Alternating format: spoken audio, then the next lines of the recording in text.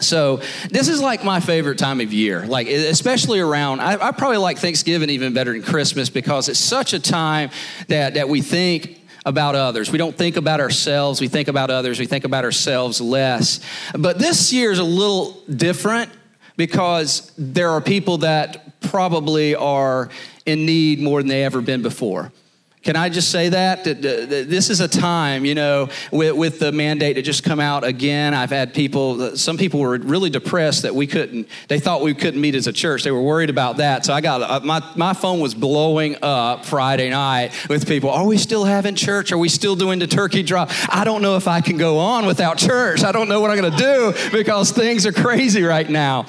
But my belief is that the greatest weapon we can use, there's a lot of different weapons we can use. Yeah, we can raise our hallelujah, we can worship God, but we can also worship God through our generosity.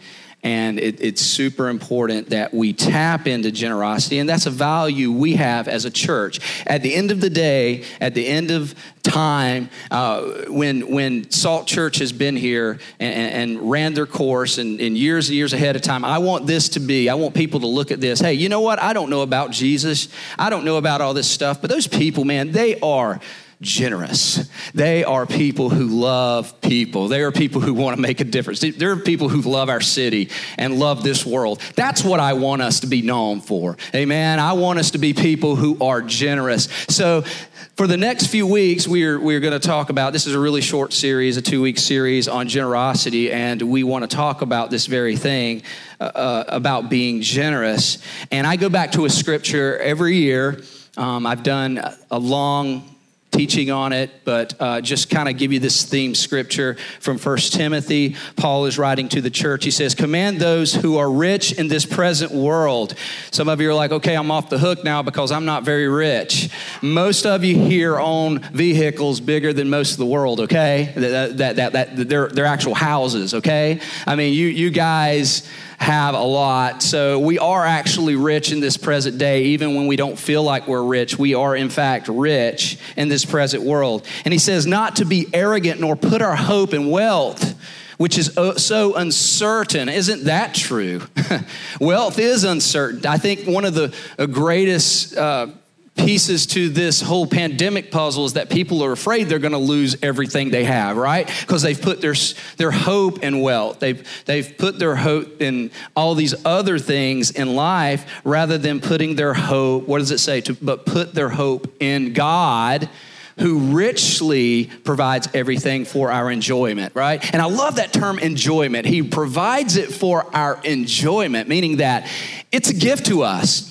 Like our wealth and our prosperity is a gift from God so that we can enjoy life, right? That's a good thing. Money isn't bad and things aren't bad. They're given to us by God. It's just about where they're coming from, right? So he says, command them to be good, to be rich in good deeds, and to be generous and willing to share. And in this way, they will lay up what? Treasures for themselves as a firm foundation for the coming age. Now that term treasures for themselves, that's not the treasure that we receive at salvation. These are these some people kind of articulate it that way, that the coming age, that's hell and heaven. This isn't the hell and heaven thing, right? This isn't heaven and hell. This is about storing up something greater, that there is actually in Scripture some kind of indication that even after this life, when we've given all we can, when we've put forth our effort and we've done it with the right heart, with the right motivation, there is something in heaven waiting for us,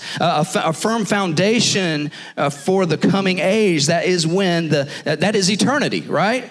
And so that we may take hold, and this is it, take hold of the life that is truly life, so that we may not put our life in the things that are currently happening now, the things that we may be losing now, but that we can place it in something life-giving that's eternity. I love how John Bunyan, the writer of A Pilgrim's Progress, put this: you have not lived today until you have done something for someone who can never repay you.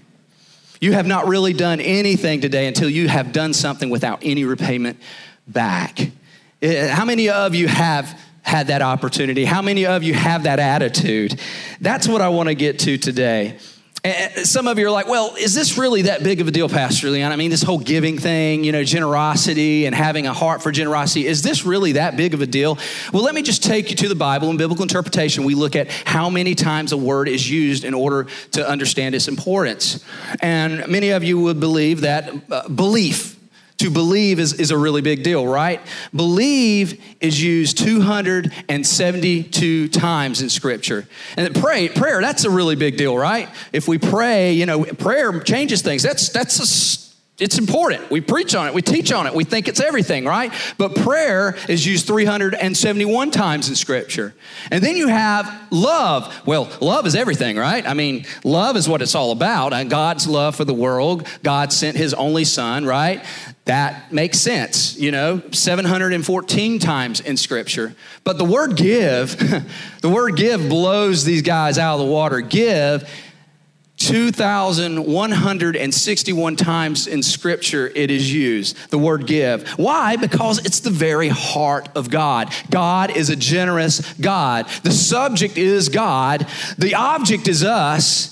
And the verb is he gave his only son because he loved us. That is him. He is all about generosity. He is generous enough to offer himself. He offered himself. Jesus offered himself on the cross in the most generous form that a man could possibly do or give, and that is their own life for us. So we have this God who is a generous God. And the fruit of generosity is that we are generous as well. As we become like Jesus, as we become like Christ, we are generous people. The psalmist says it like this in chapter 37, verse 21, the wicked borrow and never repay, but the godly are generous givers. Godly people are generous givers. Another proverb says it like this, a generous man will prosper.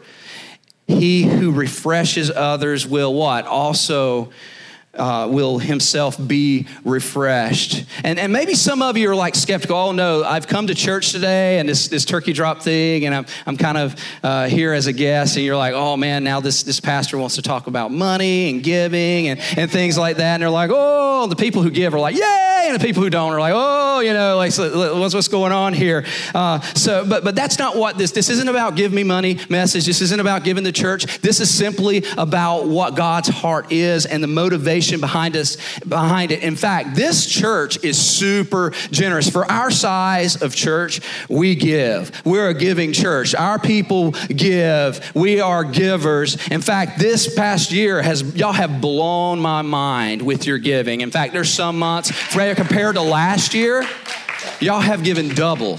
Y'all have given double some months than what our highest giving month last year. So you guys are just amazing givers. And if you're a guest, I just say this, and we say this at the end when we do our giving moment, that you are not obligated to give. We never want to make people give. We don't feel like that's the heart of generosity, is to make people give. This is our gift to you. We're just glad you're here. We give because we want you here with us. So you're not obligated to give. This is our gift to you. But when you hold on to this thing called generosity, something special happens. It refreshes you. It blesses you. And in the original Greek, that word blessing, when you see it, it means happy. It makes you happy. It makes you joyful. It makes you happy. And I don't want something from you, and God certainly doesn't want something from you. He wants something for you. And that's why he talks about generosity. It's not forcing you to be generous, but it's the motivation behind what this is all about. And Paul talks about this in the 2 Corinthians church. He speaks to these people about this. In fact, he dedicates a couple of chapters to the church of Corinth and calls them to this place of giving. And at the end of the day, some of you are going to be involved in this or not. You're here and you're like, I'm going to give. No, I'm not going to give. Whatever it is. But and we do not give to get. Now, I just want to say this real quickly here. There's a lot of bad teaching out there that we give to get. We give to get. This is why we do it. You'll get twofold, threefold, fourfold, blah, blah, blah. And they use scripture to try to promise you that you're going to get an exact number back and it's going to happen. We are not a prosperity get to give church. We want you to do it for the right reasons. We want you to be a generous because there's a motivation behind your generosity that's beyond what I'm going to get back. And God forbid this church ever teaches it with the wrong motivation. So that's not where I want to start today. I want to start with this message I'm entitling A Heart Thing. It's a heart thing because it really is a heart thing. It's a heart thing. And Paul talks about it being a heart thing when he's talking to the church of Corinth. And if you know anything about Paul, he is a church planter, and church planters apostles tend to be church planters, and he was planting all these churches in these different cities, and the Corinthians church was one that he was speaking to in this letter, and he was bringing a challenge to the church. He was actually calling out another church in another city and talked about what they were doing, and he's like, let's have a little competition here. You know, look at what these guys are doing, and you guys are extremely rich church.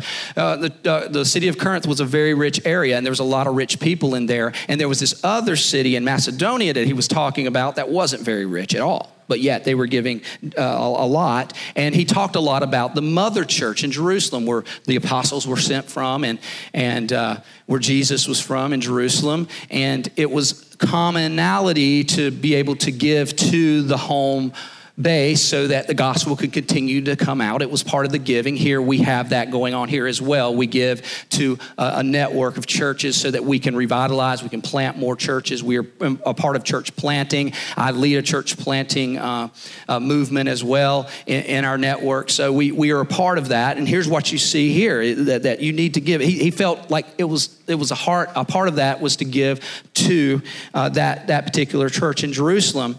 And here's how it goes. If you'll turn with me in 2 Corinthians 8, 1 and 12, and just to remind you, the app is available, the Bible app. If you'll go to the Bible app, you can open up the event and find Thanks and Giving there, which is our short series for this week and next week. And you can go in and make notes yourself. We're not handing out notes. Usually we have written notes for you to or typed out notes so that you can follow along, but you can do this electronically and follow along with us. So it's safe for you. And he says this, beginning with verse 1 in chapter 8. And now, brothers, we want you to know about this grace that God has given the Macedonian churches. This grace that he's talking about is not the grace that Jesus paid for on the cross. It's a different type of grace in the Greek called kairos, and what it means is something inside of them was stirred, something supernaturally inside of them was stirred, something was placed on them to stir them to want to do this. So this grace that God has given the Macedonian churches, out of the most severe trial, their overflowing joy and their extreme poverty. Now that's interesting right there. It can only be God if that's happening at the same time. There's this overflowing joy and in their extreme poverty. So in their extreme poverty and severe trials, they were experiencing this joy, this overflowing joy. To us, that doesn't make a lot of sense. It only has to be God. And it says it welled up in rich generosity, rich in generosity. For I testify that they gave as much as they were able and even beyond their ability.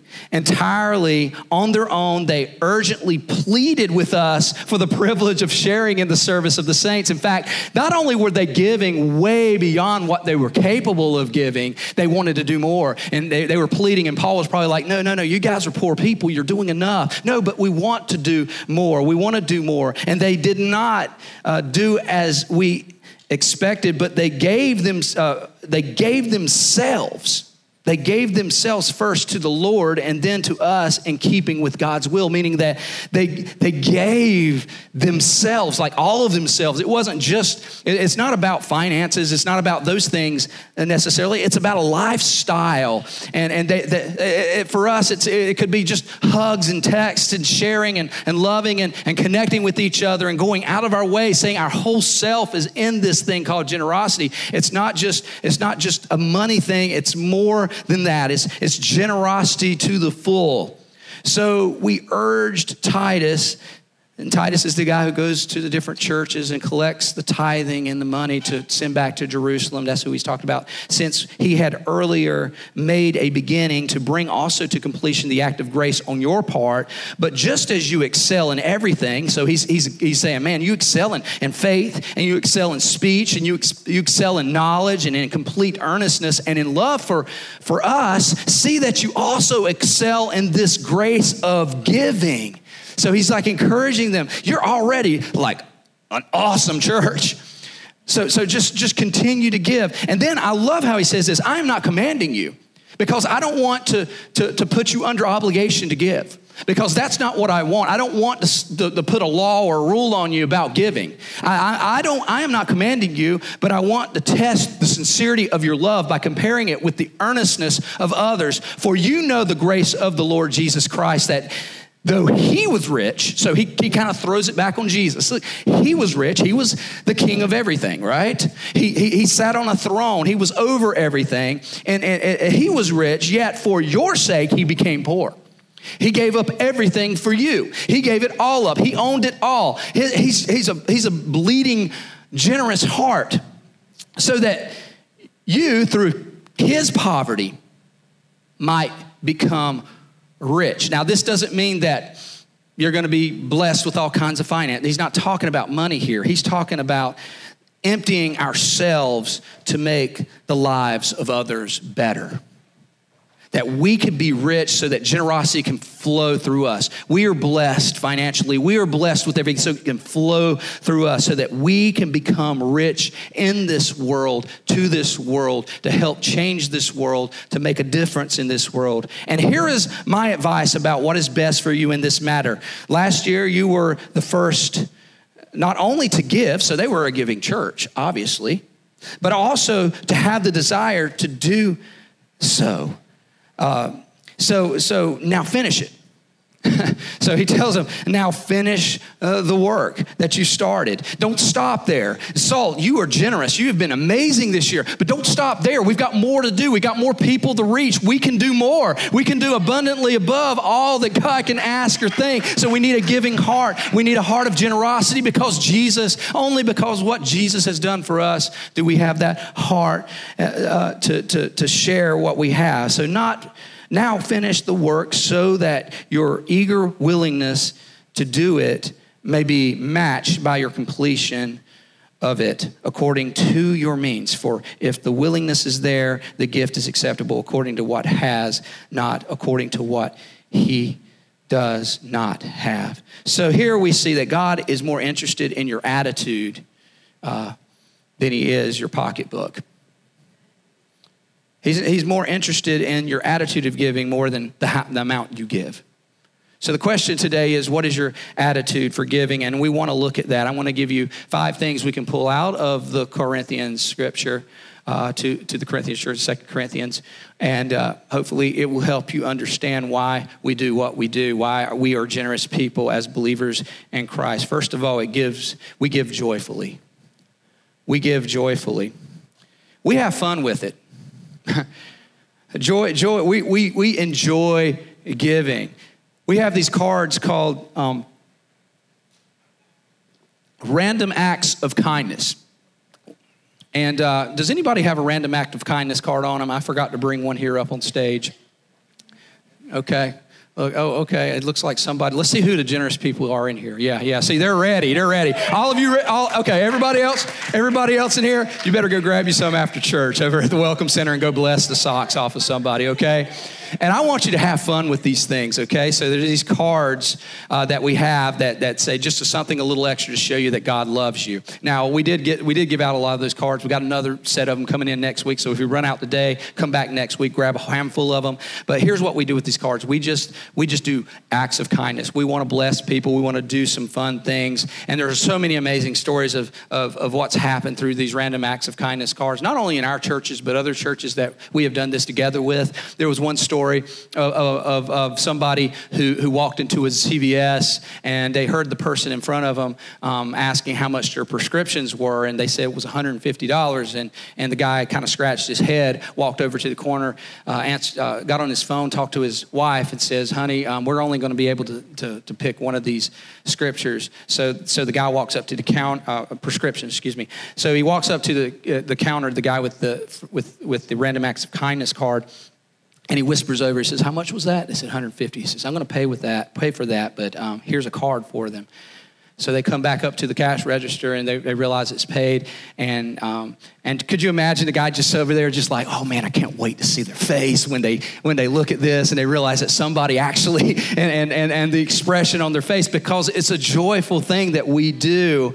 A few years ago, a group of us was at Whiskey Kitchen having some burgers after church, and Terry O'Quinn, the actor, walked in with his family and sat right over from us. And I remember us being there. And if you don't know who Terry O'Quinn is, how many of you are Lost fans? Like you watched the show Lost? Remember Lost? At the really disappointing ending that everybody's like still trying to get over because there was so much build up every episode about all these things and all these loose ends that never got tied up, and they just ended the show. But Terry O'Quinn was John Locke on that show. He was the bald guy that was like kind of the guy of wisdom and all that other stuff. And he comes and sits in, and I look over to the guy next to me, and before I get it, that guy looks like, and he looks over and says, it is. It's Terry O'Quinn. I'm like, okay, I didn't even know the actor's name. Terry O'Quinn, okay, yeah, just like be cool because he's a big guy, a big star. We don't want to we don't want to look at him, and I'm like, that's cool. So I couldn't help but stare at him anyway. Gosh, man, that's cool, like a movie star here in Virginia Beach. Apparently he lived here in Virginia Beach, somewhere around our community even, and we don't even know it.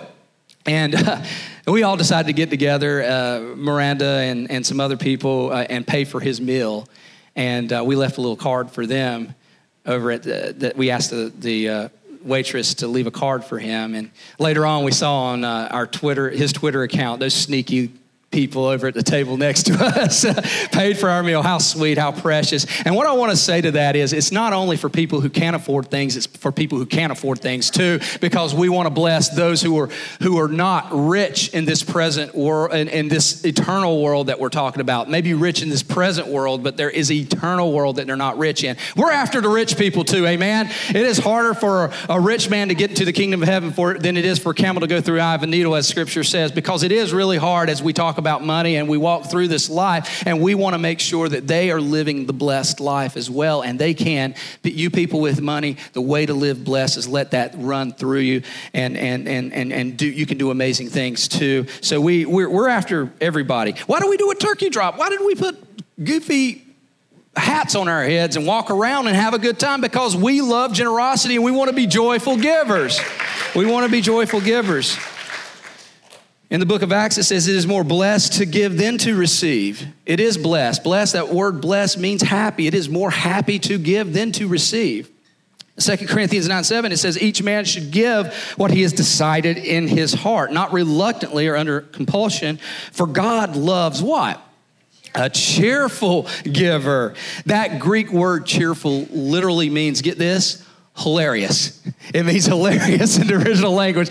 We want to be hilarious givers. We want to laugh and we want to smile and we want to be joyful givers for God. Even the Proverbs even says this: some people are always greedy for more, but God loves to give, right? Like godly people, loves godly people to give. There was this report from the Wall Street Journal that happened back in August 2013. They were working on understanding something, because in Darwinian evolution, it's survival of the fittest, and the strongest win out, the strongest beats the weakest, and they end up rising to the occasion. So, it's kind of a selfish way of looking at humanity and mankind and things like that.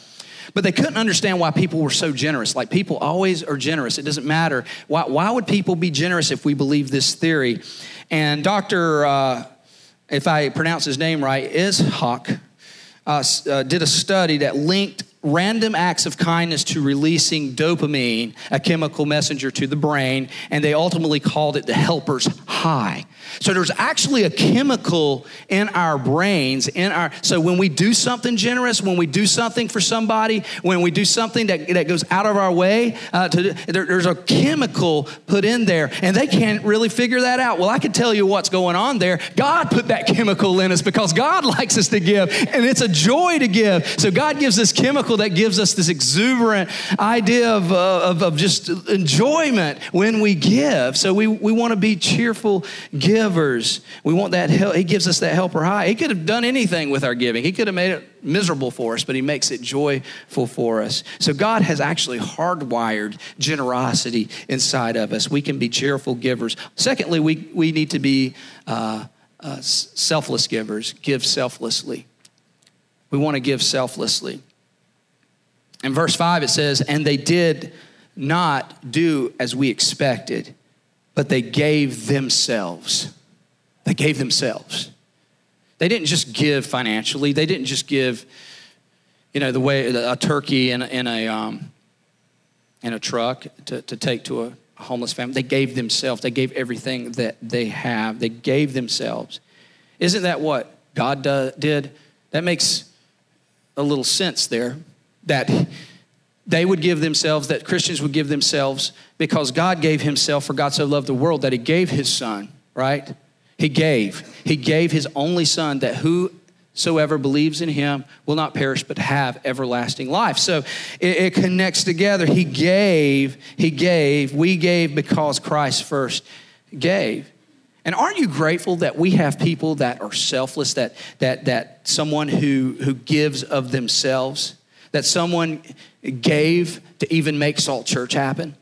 That someone gave. Aren't you thankful that someone gave their time to work with your children so you can sit in here today? Aren't you glad someone gave their time to come out here and set up tech boards and cameras and do all this stuff so that we can get an online service for you guys who are online right now watching and being able to participate in this and be safe in your homes during this pandemic so you can still be a part of the family? Aren't you glad that somebody took time to give in the offering plate, that gave beyond what they were capable of doing so that we can even rent this facility and have things to be able to bless others? Aren't you glad that we have the finances to be able to give to other churches, to give to church plants, to give to organizations in our city because somebody selflessly said, I'm going to give everything because it's all yours anyway? I mean, thank God that they didn't say, that's not me, right? I thank God that Noah said, you know what, I don't do arks. I thank God that David said, you know what, I don't really do giants. Giants aren't my thing. I don't really want to do giants, God. I mean, that's cool. Thank God Paul said, I don't do letters. I don't do letters to the church. I'm not going to do those things. And aren't you glad that somebody said, you know what, I don't do church plants. I don't do stuff like that. The 8-person team that we had at the beginning of this church that said we want to do this. Thank God that they were here and they said, you know what, we're going to give of ourselves. We're going to give selflessly. We're going to give. And aren't you glad that Jesus said, I don't do crosses? I just don't do that, Father. I don't do crosses. Thanks be to God for his incredible gift. Incredible gift. 2 Corinthians 9:15. He gave us this incredible gift. Thirdly, we give willingly. We give willingly.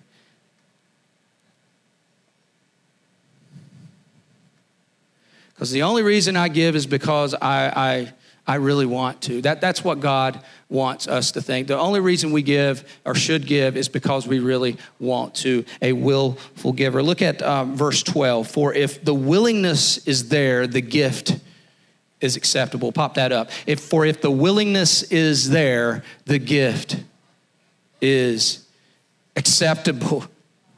People ask all the time about the tithing question. You know, that's always a tithing thing, you know, because tithing is one of those controversial subjects. You know, what is that an Old Testament thing? Pastor, is that an Old Testament law? And the fact is, yes, it is an Old Testament law.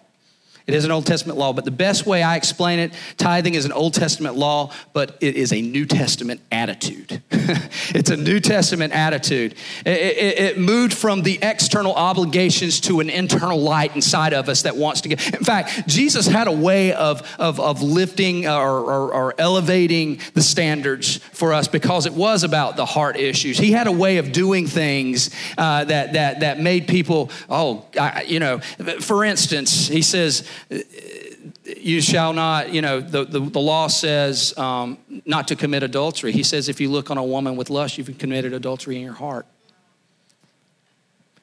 He said the law says you hate your brother and love your brother and hate your enemies. But he said, I tell you to love your enemies and do well to them. Oh, no, I don't want to, God, because I'm justly justified, because I like that word just.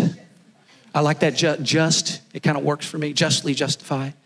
To not like that person, to hate them, to despise them. But he says, I'm going to tell you to do something you can't do on your own and that's what he says about the tithe. In fact, if I wanted to go into I'm not going to go into this today, but just real quickly, the tithe predates a law. It way predates the law, all the way back to the beginning. Tithing happened in Genesis. And it postdates it as well because Jesus didn't abolish it. He actually said, you should tithe and you should do this. He was just calling attention to the internal thing that was going on inside of people. And stop, you know, it's not about how much you give. It's about the attitude in which you're giving. In fact, Matthew 5:17, do not think that I come to abolish the law of the prophets. I didn't. I have not come to abolish them, but to fulfill them. So Jesus had a way of taking things and making them internally, not externally. I could say, man, I really want to cheat on my wife. I want to so bad, but that law right over there tells me not to, because we kind of, but that's not why I want to be faithful to my wife. I want to be faithful to my wife because I love my wife and I honor my wife. I really do. I do not want to do it because something's written on a tablet. There's something inside of me that wants to love her. God says the same thing. I don't want you to give because there's a tablet that says give. I want you to give because you really have a heart for me and you honor me and you know what I want to do with what you're doing. You know why I gave you the things, because it's all mine anyway. I'm just giving you an opportunity to use it. I don't just got to, I get to. I get to give. That's where he wants you to get. I get to do this thing. I get to bless. I get to serve. I get to do all these things for people, for this world that he loved. And then number 4, we got to give thankfully. This is where it kind of comes into Thanksgiving, the giving. And then I have thanks when I give. I'm thankful. Because anytime you give, whether it's tithing or helping somebody or contributing to something, it's going back to that, or anytime I do that, it goes back to, you just don't, God, I'm so thankful. I don't deserve, let me tell you guys, I don't deserve I don't deserve this right here. I don't deserve to be standing up here in front of you, preaching to you, sharing. I don't, you know why? Because I know me. I know me better than I know anybody, and I know what I'm worthy of, and I am not worthy of any of this. I am not worthy of Jesus Christ, but he gave a gift to me. He gave himself to me. He gave his blood to me. He gave the cross to me. He says, here, you are worthy. They may say you're not worthy. Sin may say you're not worthy, but you are worthy of me, and that's what I stand on. I am so thankful. That's why I want to give. It's not because I should give or it's written on a tablet. It's because I'm so thankful for him. In fact, Psalm 116 says it like this: how can I repay the Lord for all of his goodness? I can't. That's the simple answer. You can't. We can't repay him. There's nothing we can do to repay him. First Chronicles says it like this: everything comes from you, and we have given you only what comes from your hands. You know what that means? It means everything that he's given you is his anyway, and he's given it to you to distribute out the way that he calls you to distribute out, or he prompts you to distribute it out. Everything, my life, my time, my talent, my job, my wife, my kids, my friends, everything that I have comes from the Lord. Absolutely everything that I have is his, and he gives me those things. So what more can I do is give those back? I didn't put this in the notes necessarily, but there's a scripture in Exodus 13 that talks about remembering and being thankful. And it says, and you can go back and read it, it talks about, it says, Israel, remember this when you have that opportunity to do things, when you make that sacrifice to God, when you give that offering to God, when you practice that event for God, or whatever you do, when your kids ask, you tell them, and you pull off that robe, you pull off that shirt, and you show them the scars. You show them where you came from. You show them the pit that you were in, the brick laying that you used to do, and that God delivered you from it, that God brought you out of that. Remember that. So anytime my kids ask me, my daughter asks me, why do you pray? Why do you pray? Why do you give? They ask me, why are we giving this? Why do we have to do this? It's not because it's a law written on a tablet. It's because I'm so thankful for what God has done for me. Kids, if you only knew me before I knew God, and you knew where I was and how dark it was and where I was at, all I can do is do this. That I can't do more. I can't repay him back. This is everything. This is all I can do. This is just a little bit of what I can do. This doesn't even compare to what he even has in store for us one day. He's got so much more for us, and this is just what I can do. And we need to retell those stories to our kids and keep them reminded. And number 5, give intentionally. Don't be random in your acts of kindness. If we could have the instruments up here, we're closing here in just a second, because I know you guys are ready to get some of this barbecue that's getting ready. If I could have Alec and Gavin to come up and play in the background here as we roll through this. See, don't be random in your acts of kindness. I know we call it random acts of kindness, but when I say don't be random with our acts of kindness, I mean don't be emotional about what you give. Don't be prompt by emotion. We never want to be a church that's prompted by emotion. We don't ever want to be a one that makes you feel like, oh, if I don't give, I'm looking. We don't want to be that kind of church. We want to be a church that we want to be intentional, and we always run it through this filter. 2 Corinthians says, you must make up your own mind, right, of how much you should give. Don't give reluctantly or in response to pressure. See, we never want to be a church that gives in response to some type of pressure into giving to make you feel like you have to give. But there is a filter that we give through, and here it is. We give through the filter of eternity. Eternity is our filter. We're thinking about eternity. We're being intentional for eternity, because at the end of the day, the reason we would do this is really to share the love of God to a lost world. That's why we do this. This is why that these random acts of kindness cards that we get and we go out and we do them as if eternity matters. Do it through that filter. Heard the story of a guy who said, I was at Starbucks or Dunkin' Donuts, can't remember which one, and I was 7 in line to someone who paid coffee to someone, and it went all the way back to that person. So that guy, that was the first one that paid the coffee. They gave a card, that's something a little extra to show you, and it's written in big letters, God loves you. He gave that card. He said, hand it to the person behind him. That person behind him gets the card, and they look at it. They give the card back. Pay for the person behind me. Give it to the next person. Give it. 7, at least 7 people. We don't know how far back it went. Got to see that God loves them. That God loves you. And I share this story all the time. That there was a young lady that was going through the line. I think I shared it last week, but I got to share it again. Chick-fil-A line. Getting her last Chick-fil-A sandwich before she would go home and take her own life. When she got to that drive-through,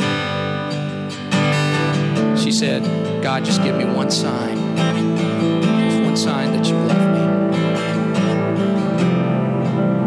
Open up that window, pay the bill. Your meal has been paid for, and here's a card. God loves me. God loves me. We run everything through the filter of eternity. We run all of our generosity through the filter of eternity. Is it not worth it to pay $7 for eternity, for somebody's eternity? Is it not worth it to just go and pay somebody's bill or pump somebody's gas or rake somebody's yard or go and just do something randomly for something? Is it not worth it for eternity, for God's sake, for the sake of heaven, for the sake of the kingdom, so that somebody who was destined for hell can now live life in eternity? This young lady gave her life to Christ, got very involved in the church, and became a part of the kingdom of God. But her life would have been taken that evening if somebody didn't step up to the plate and say, I can spend $6 or $7 on somebody behind me and make a difference in somebody's life. They probably don't even know what they did when they did that, but you don't know what you're capable of doing until, and you don't have to know, because that's not what it's about. We do these things because we want to be intentional about what we're doing. We're running it through the filter of eternity. 1 Timothy 6:19 says, by doing this, you will be storing up real treasure for yourself in heaven. It is the only safe investment for eternity. That's the only safe investment. So in closing, I want to say one more thing. And I didn't start out with this because it's not where you start. But there's one more thing that I want to give you. And there is definitely something special when we give that God does back to us, and He does bless us. He gives us that promise that He will bless us. Let me just give you, I know this full well because this is me personally. If y'all really want to know the heart of this church right here, it was called giving sacrificially. I had to trust God. When we started this church, the church we were at gave us a $2,000 love offering. They blessed us with a $2,000, and I felt the Lord tell me that I need to take this $2,000, and let me just give you some context here, that I need to take this $2,000 and just put it immediately into church. It wasn't that we didn't need that $2,000, because here's what was going on. I had just left my job. A financial situation didn't come through that I thought that would help us sustain. My wife was in between jobs because her company was going through some stuff and they had to lay her off. I had a kid with special needs and another one on the way. So in my own heart, I needed to pocket that $2,000 and take care of myself, but I felt like the Lord wanted me to put that $2,000 into that bank account for the church. That was our first $2,000 that we placed in Salt Church. We didn't have anything. And we placed that $2,000 in Salt Church. And what we learned is God is a provider. Because not only did He give us everything that we needed, checks showed up in the mail right when we needed them. Things happened to make it work for us. Miranda was blessed with a job that she's still with now and still being blessed through. Things happen when we bless, when we honor God by giving everything. We give it all. It just works. You can't outgive God. That's the promise. You cannot outgive God. You cannot outgive God. Do you hear me? You cannot outgive God. You cannot give more than God is capable of giving you back. And I don't say that because I want you to think that's as a gift to get. I say this because I know what he's capable of doing over and over and over again. We have been financially blessed. Checks came in right when we didn't think they would come in, and we were able to pay our bills. Things happen. People would bless us with things, with substances and economies, just all kinds of things that we got that helped us live. God takes care of his children, and that's what Proverbs says. It's not in your notes, but your barns will be filled to overflowing, and your vats will brim over with new wine if you honor the Lord with generosity. 2 Corinthians 9:6 says it like this: remember this, whoever sows sparingly will also reap sparingly, but whoever sows generously will reap generously.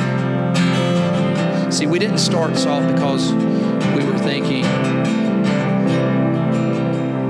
of ourselves. We started Salt because we were thinking of you. We had the heart of God, and we were thinking about you. And some of you have experienced life change in this church. Some of you have taken closer steps to Christ in this church. Salvations have happened. Rededications have happened. Transformations have happened.